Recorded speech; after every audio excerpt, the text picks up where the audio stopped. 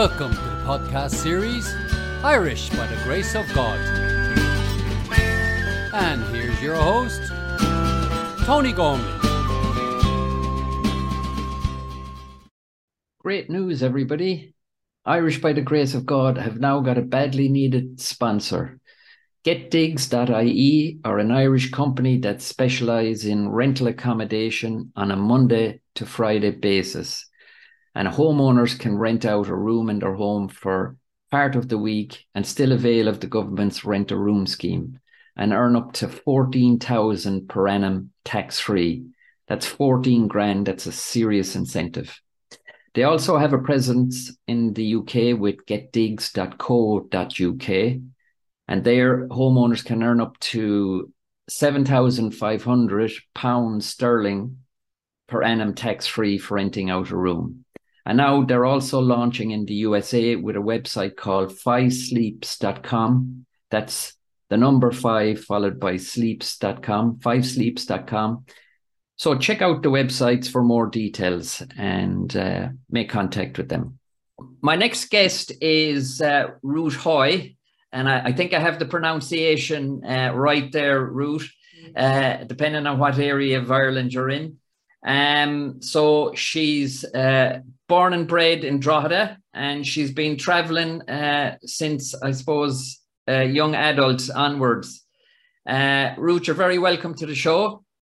Thank you. And thanks a million for coming on. Thank you. It's exciting. So anyway, we'll start off with maybe your history growing up in Ireland. You know, what was that like growing up in Drogheda? You know, second or primary school, secondary school, education, that kind of thing? Yeah, so I think it's probably not dissimilar to a lot of Irish people in that, well, I'm from a very, very small place. So as you said, Drogheda, where I'm actually from is Sandpit, Termonfeckin, County Louth, which is two very micro villages next to Drogheda. So my upbringing was so small. Like, I suppose everything. There was 16 in my class in primary school. Wow, right? 16 yeah. of us, we'd all know, which is now, like, you think about grades in the US where there's hundreds and hundreds of kids your own age. Like, that's such a different kind of experience we had growing up. And then obviously when I got older, I went to secondary school, it was like a bigger experience. And then I went to college in Dublin, and obviously that was a lot bigger. But I think the whole experience of coming from a very, very small place where everyone kind of knows each other, which is so lovely, but also I think it's just made me, I think, so antsy to kind of get out and not get out and leave in a way that I didn't like it, but I felt like the world was just so big, right? And I was in a very small place, and I was itching to kind of get out and discover it. I think that's, if I can think about my sentiment and my relationship with Ireland growing up, it felt very much like I couldn't wait to kind of live. I couldn't wait to experience the world. Much to, I think, my mum's stress levels. It was like I couldn't understand at 14 why I couldn't go to London by myself for the weekend. Like, I just couldn't understand why I had to stay here for another 4 years, whatever. I couldn't grasp it. So that, I think, that's what that's what parents are there for, I think. And it's funny, I have a twin sister, and she's very similar.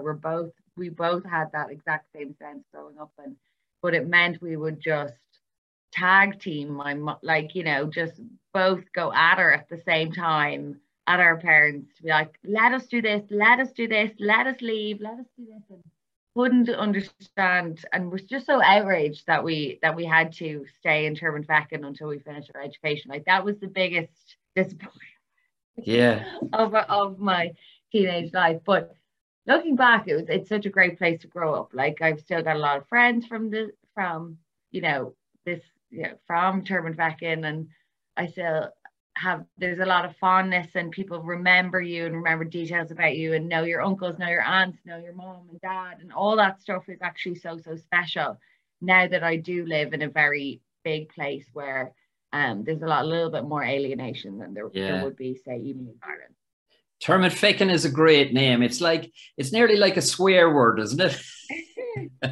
Did you hear this story though about the signs? This story is great. Like somehow the road signs for Termonfeckin have been getting stolen lately, and they're showing up on the black market for like tens of thousands of euro. Like you can buy a sign for, I think it's to sell to maybe Irish pubs all over the world, but the signs are getting robbed. So it's quite funny. So I don't know if there are any signs here at the moment, but I don't know, if you're in an Irish pub in Uganda and you see a Termonfeckin sign, it's probably bought illegally. Well, thanks for advertising that anyway. So whatever signs are left are going to be gone soon. The council or whatever, the parish committee can have my head. So that's primary school. Where was secondary school, Ruth? I went to Green Hills in Drogheda. It's an old girls' school, and it was pretty big. I know Green Hills, yeah. Yeah. So I did transition year there. I loved it. It was like, I loved the last few years. It was, again, just like it was big. There were a lot of girls in my year, and it was kind of mad in the sense that, you know, I don't know, 150 girls all in one year can seem like to people, but it was a lot of fun. Yeah. And I still have great friends from that. So yeah, that's great. And all the usual teenage discos and youth clubs and all that kind of stuff. No, maybe this is why I was such a crazy person. My mom wouldn't let us go to a load of that stuff when she was quite strict. Wow.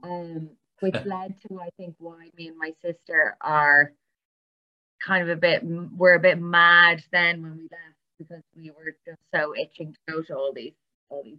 When I was turning 17, they gave up a little bit and said, you know, you're an adult now. That's perfect. Yeah, you're an adult now. You can take responsibility for yourself. So once I turned 17, I think the parental controls lessened somewhat. Okay. And then leaving cert then, and did you go to uni? I did. I went to Trinity in Dublin. So you were unleashed in Dublin.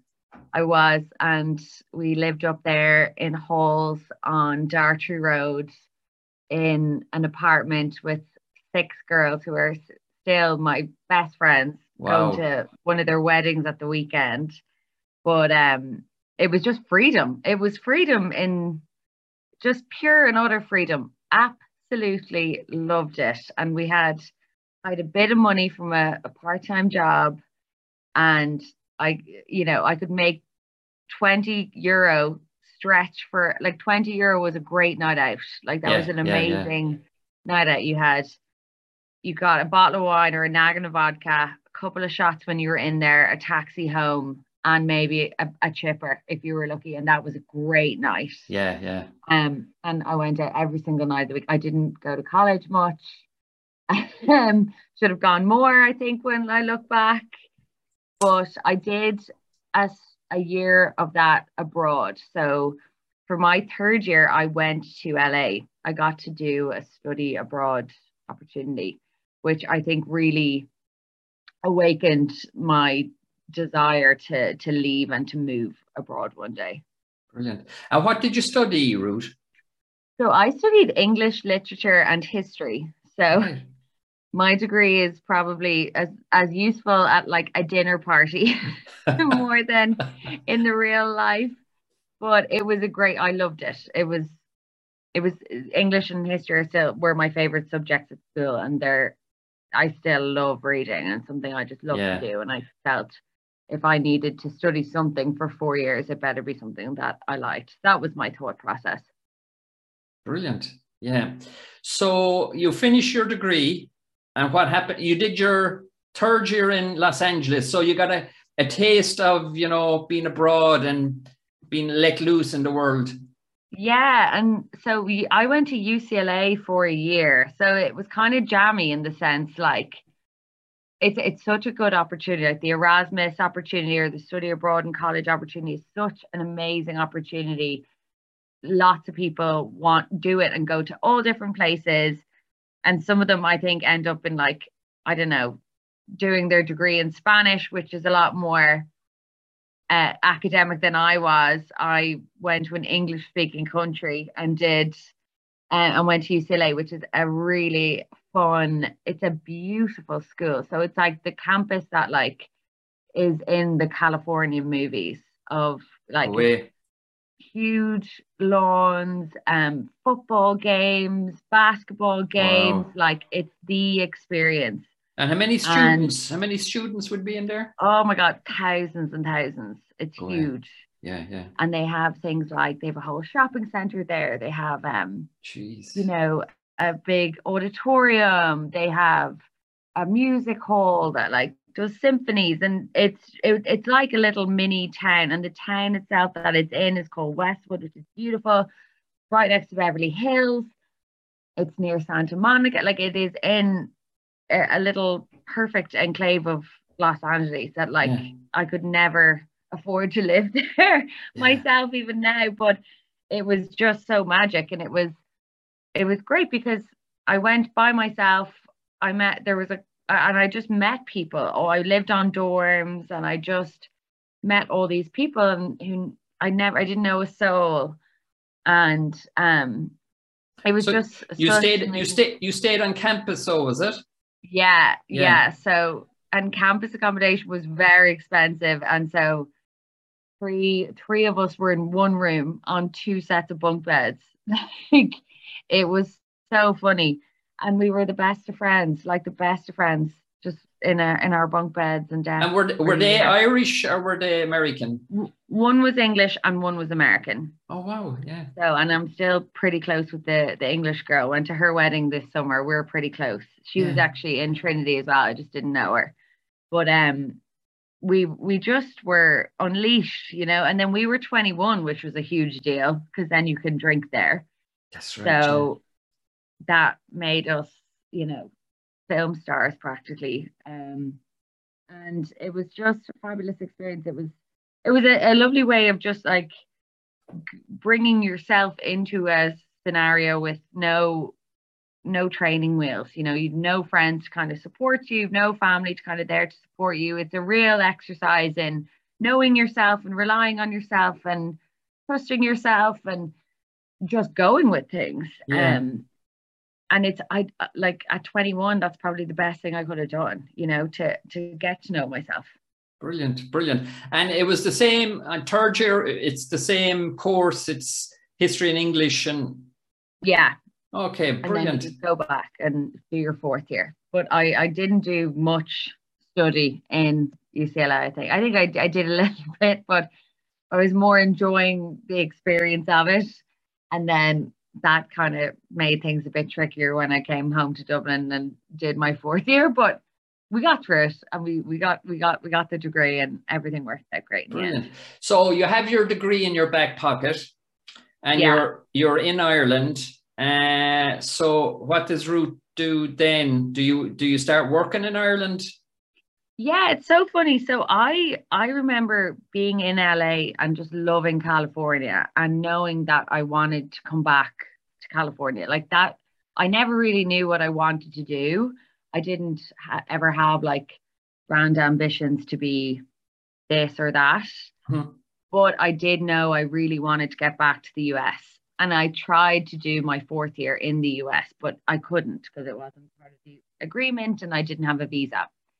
And so I remember thinking to myself, if I want to get back to America, I need to get a job in a company that will sponsor me a visa. Like I had that realization at 22 when I was applying for jobs, which was quite helpful in terms of like I had a focus of what companies and kinds of companies I wanted to go for when I was applying for jobs. And so I remember thinking like, oh, Google, that's like a big tech company. They're American. Like it was that thought process.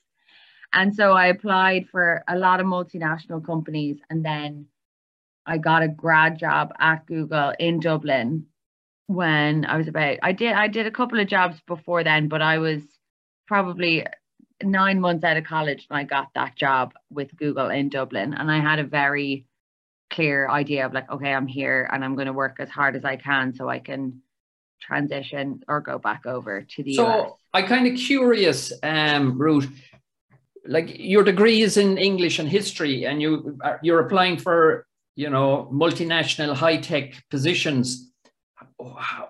How does somebody with an English and history degree wangle their way into Google? What's the position or what's the role? Well, so those grad jobs at the time, and I think they still are now in a lot of those companies, they're kind of either sales jobs, like you're kind of entering in an ad sales job and you're kind of getting versed in sales, or you're doing like a customer support service, but they're very people focused. And the goal of that program is to hire a person, not necessarily of their degree, not necessarily for their degree, but they're really thinking about the person and the skill set and how they can develop and grow that person. So those companies kind of look at candidates that way, which is helpful for someone with my degree. But I did a lot of college like activities. I did society stuff at college, like I was treasurer of a debate society. I did an internship in sales with Procter and Gamble during the summer. Like I had experience. I always worked. Yes. And so I think that was really helpful in terms of selling myself into my first job, which was a variation of like customer support, ad sales. That was that kind of job, which you know, you need to demonstrate that you are able to work with people, you're able to sell, you're able to communicate really well. You've kind of got a business acumen of some kind, even if it isn't represented in a degree, like on a degree paper per se, like you have to do some aptitude tests. So that's kind of how it happened. Now, it was also 2014 and Google Dublin was hiring grads as fast as they could. I was very lucky with timing. Yeah. And so yeah, working you come across as, and at a very young age as well, as having a clear vision of where you want to be and of being highly motivated as well. So that obviously was very helpful to, you know, achieving where you wanted to go. Yeah, I think so. And I don't know if I hadn't gone to LA, I don't know if I would have had that focus, you know, because I had a goal. Sure. I think it's really hard to leave college. Generally, it's very difficult because it's such a change. There's no structure anymore, or there's no safety anymore. You're in the real world and you're like, is this it? Like, is this is hard, right? This is hard. So yeah. It's hard anyway. And I think it's even more difficult if you don't have any idea of what it is that you want to do. And I think just even me knowing that I wanted to go to this place was helpful. Like I did, because it didn't really matter to me what I did that much. Yeah. Provided it was a good company with good people. That was something I cared about, was like the environment I worked in.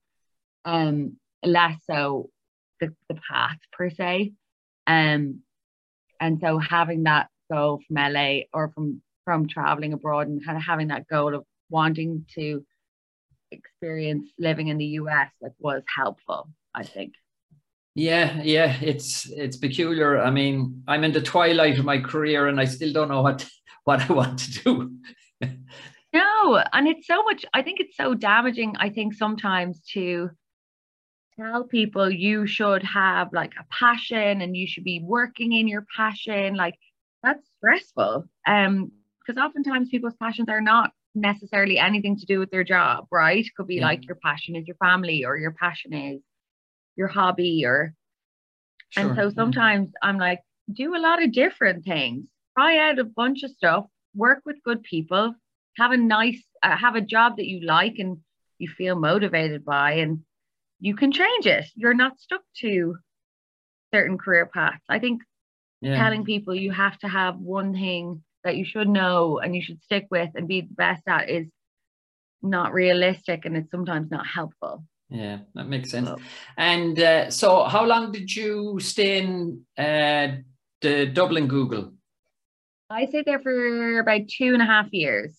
Okay. So yeah, you have to do a certain amount. I loved it. It was like I had a great crew of people who I started at the same time with, who were all like very close friends. Such a good company to develop you as a young grad. And that you work with, it is still the European headquarters. So there's people from all over Europe working there, and the US to a degree, but it's such a hub. It's so fun. It's all like people in their 20s, mainly 40s, a little bit now, 50s, and everyone's just there because they have the job. So they're open to meeting new people, open to, having friendships with new people. So I was just meeting so many different people all the time. Yeah. Which So really cool. the impression, back in the day anyway, when they came first, was Google was colored bean bags and slides coming down into the lobby and all that kind of stuff. Is that what? I mean, yeah, it's definitely still like that. Typically during a working day, if you're, pretty busy, you're not on a beanbag. And if you're always on a beanbag, maybe there's a reason for it. But it's a great place to work. Like but I think it's less so for those, more so for the openness and inclusivity and the people that they hire, and the energy that does when you have great people from all different backgrounds. Like that gives such an energy. Like I've worked in places before where it's just been the same staff for like decades and decades and decades, and there's just a very singular way of doing things. And like if you don't fit in, or if you don't if your ideas are a little bit different, you can feel very stifled, or you feel like you don't really belong. And I think having a more open, inclusive, dynamic atmosphere is like the real kind of color of it, the real magic of it, versus the perks, which are still very nice. But it's kind of those things I think are most important. So, okay, so you're 2.5 years there. Does a position come up in San Francisco that tell me you need. Sorry to interrupt. Yeah, no, you're all right. Just tell me the story behind that. Yeah, so you have to do a bit of time. Like everyone kind of does their grad role for like 2 years, 2.5 years, and then you're kind of, I guess, eligible for other positions because you can demonstrate you've a bit of company experience behind you. And then an opportunity opened up in San Francisco, doing like kind of more the ad sales that I was doing in Dublin, but kind of for bigger, larger clients. And so again, I didn't really care what kind of client base. I was like, just get me the job that opened up, that was how I went about it. And so yeah, I got the job and I moved over in October 2016. So October 6th, I think, was around the time I moved. And so just in terms of the emigrating experience, or just leaving Ireland with the knowledge that you're more than likely going to be gone for, some time, how did that hit you? And, how did it hit your family? And, was it emotional or? I don't know. It's, I never asked him.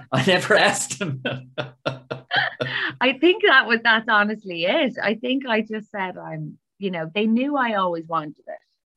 And they knew it was probably going to happen at some point, unless something changed here that would make me stay. And so I don't think it was a surprise. And I think at the beginning, I very much was of the mindset, and I think a lot of immigrants are, that like, it'll be 1 year or 2 months. I'm going to try it for a year. Yeah. I think it's harder now when I'm gone 6 years and I'm not showing really much sign of returning. I think that's a little bit more difficult for them than the initial move, which was just excitement. I felt just total excitement. And it's funny, if I were to do it again now, I'd be so much more nervous and have so much more trepidation. But back then, I just put all my stuff in 2 suitcases and away I went. Like I didn't Fearless. fearless. And Yeah. I just think now I'm like, oh God, now I second guess whether I move anywhere else. What do I do? Like I don't know how I was so singular and so fearless Yeah. then, but I was. And I think maybe a lot of people have that feeling when they're 26, which I was then. But I didn't. I just moved. I just went. And So, and yeah, had you any connections over there? Obviously, you'd meet people at work, but did you integrate with any of the Irish? You often hear people just heading to an Irish pub or heading to an Irish club or trying to integrate in the Irish. Was that anything you did, or did you shy away from that scene? I think it was a bit of both. So I only knew 2 people there at the beginning. So one of my best friend from LA, he was from San Francisco and he lived there, and he's American and has been born and raised there. So he put me up for the first couple of weeks. Oh, brilliant. Whilst I kind of found myself an apartment. And then at the same time, girls from work moved over as well. She's Irish, was same, moved over the exact same time. And so she was like, she and I lived together. So I was like, so I lived with this Irish girl, and who was brand new as well. And I had a best friend who was American. And so it was, me and Kate is her name, the Irish girl, Kate and I think at the very beginning had said, we're going to everything. Like if we get an invite, we're going. If we hear something going on, we're going. Yeah. And we followed Ollie, who was the American friend. We followed him everywhere. We just said, can we come? Can we come? Can we come? And we just went to everything. And I think as well, I think we were a month in, and or a month or 6 weeks in, we were a bit reluctant to just hang out with Irish people, but also at the same time, we didn't know Irish people. Like, we didn't know anyone there. So I think I was just happy to hang out with people. And I think we were there 2 months max, 6 weeks. And Kate was like, we've just met all these people in separate situations. We should have a party. We need to just have a party and just ask them to come. These people we may have just met once or twice, get them all to come and get them to bring anyone they want to bring. And that was the best thing we could have done, because it kind of formed a little crew that you kind of had. Brilliant. But honestly, the first year is like a bit of a blur. It was, I don't really remember. I remember going to everything, not knowing where I was going, not knowing who the person was. And just, it's like throwing stuff at a wall and hoping something will stick. That was what I would describe the first year. And then more people moved over through work. More Irish people moved over, and then it started to grow a little bit more. Okay, excellent. Just get your views on, differences between Ireland and US culturally, workplace, they talk about the Irish crack. Do the Americans get, the sarcastic crack of the Irish and, that type of thing? What's your take on that? Yeah, it depends who you talk to. I think culturally, no. Culturally, they're very polite. They're very proper and kind of polite. And it depends.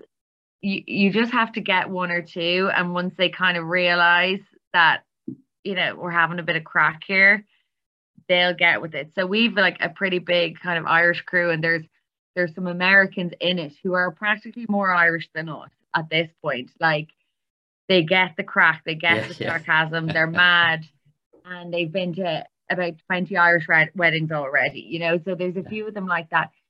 I would say a big difference culturally in a positive way is Americans are very positive when it comes to success, right? So I'd like to think of that was something I noticed, and maybe it's being in San Francisco where there's a lot of new businesses and there's a lot of startups and there's a lot of stories of people taking big risks for professional success or to do cool things.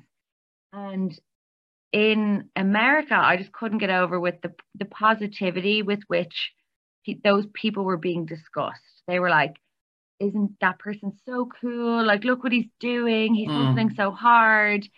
Whereas in Ireland, we'd knock maybe them. I'm being we'd knock bring them people a down.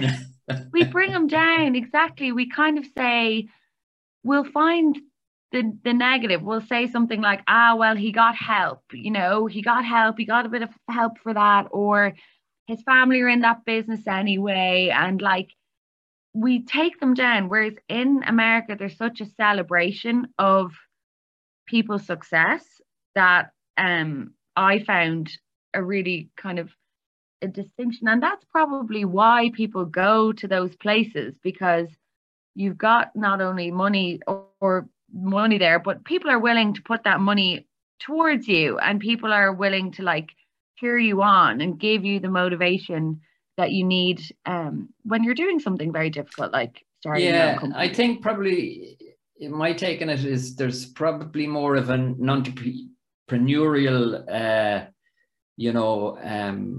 side of things in the States, and probably confidence is a lot to do with it as well. But I think Ireland are getting there as well.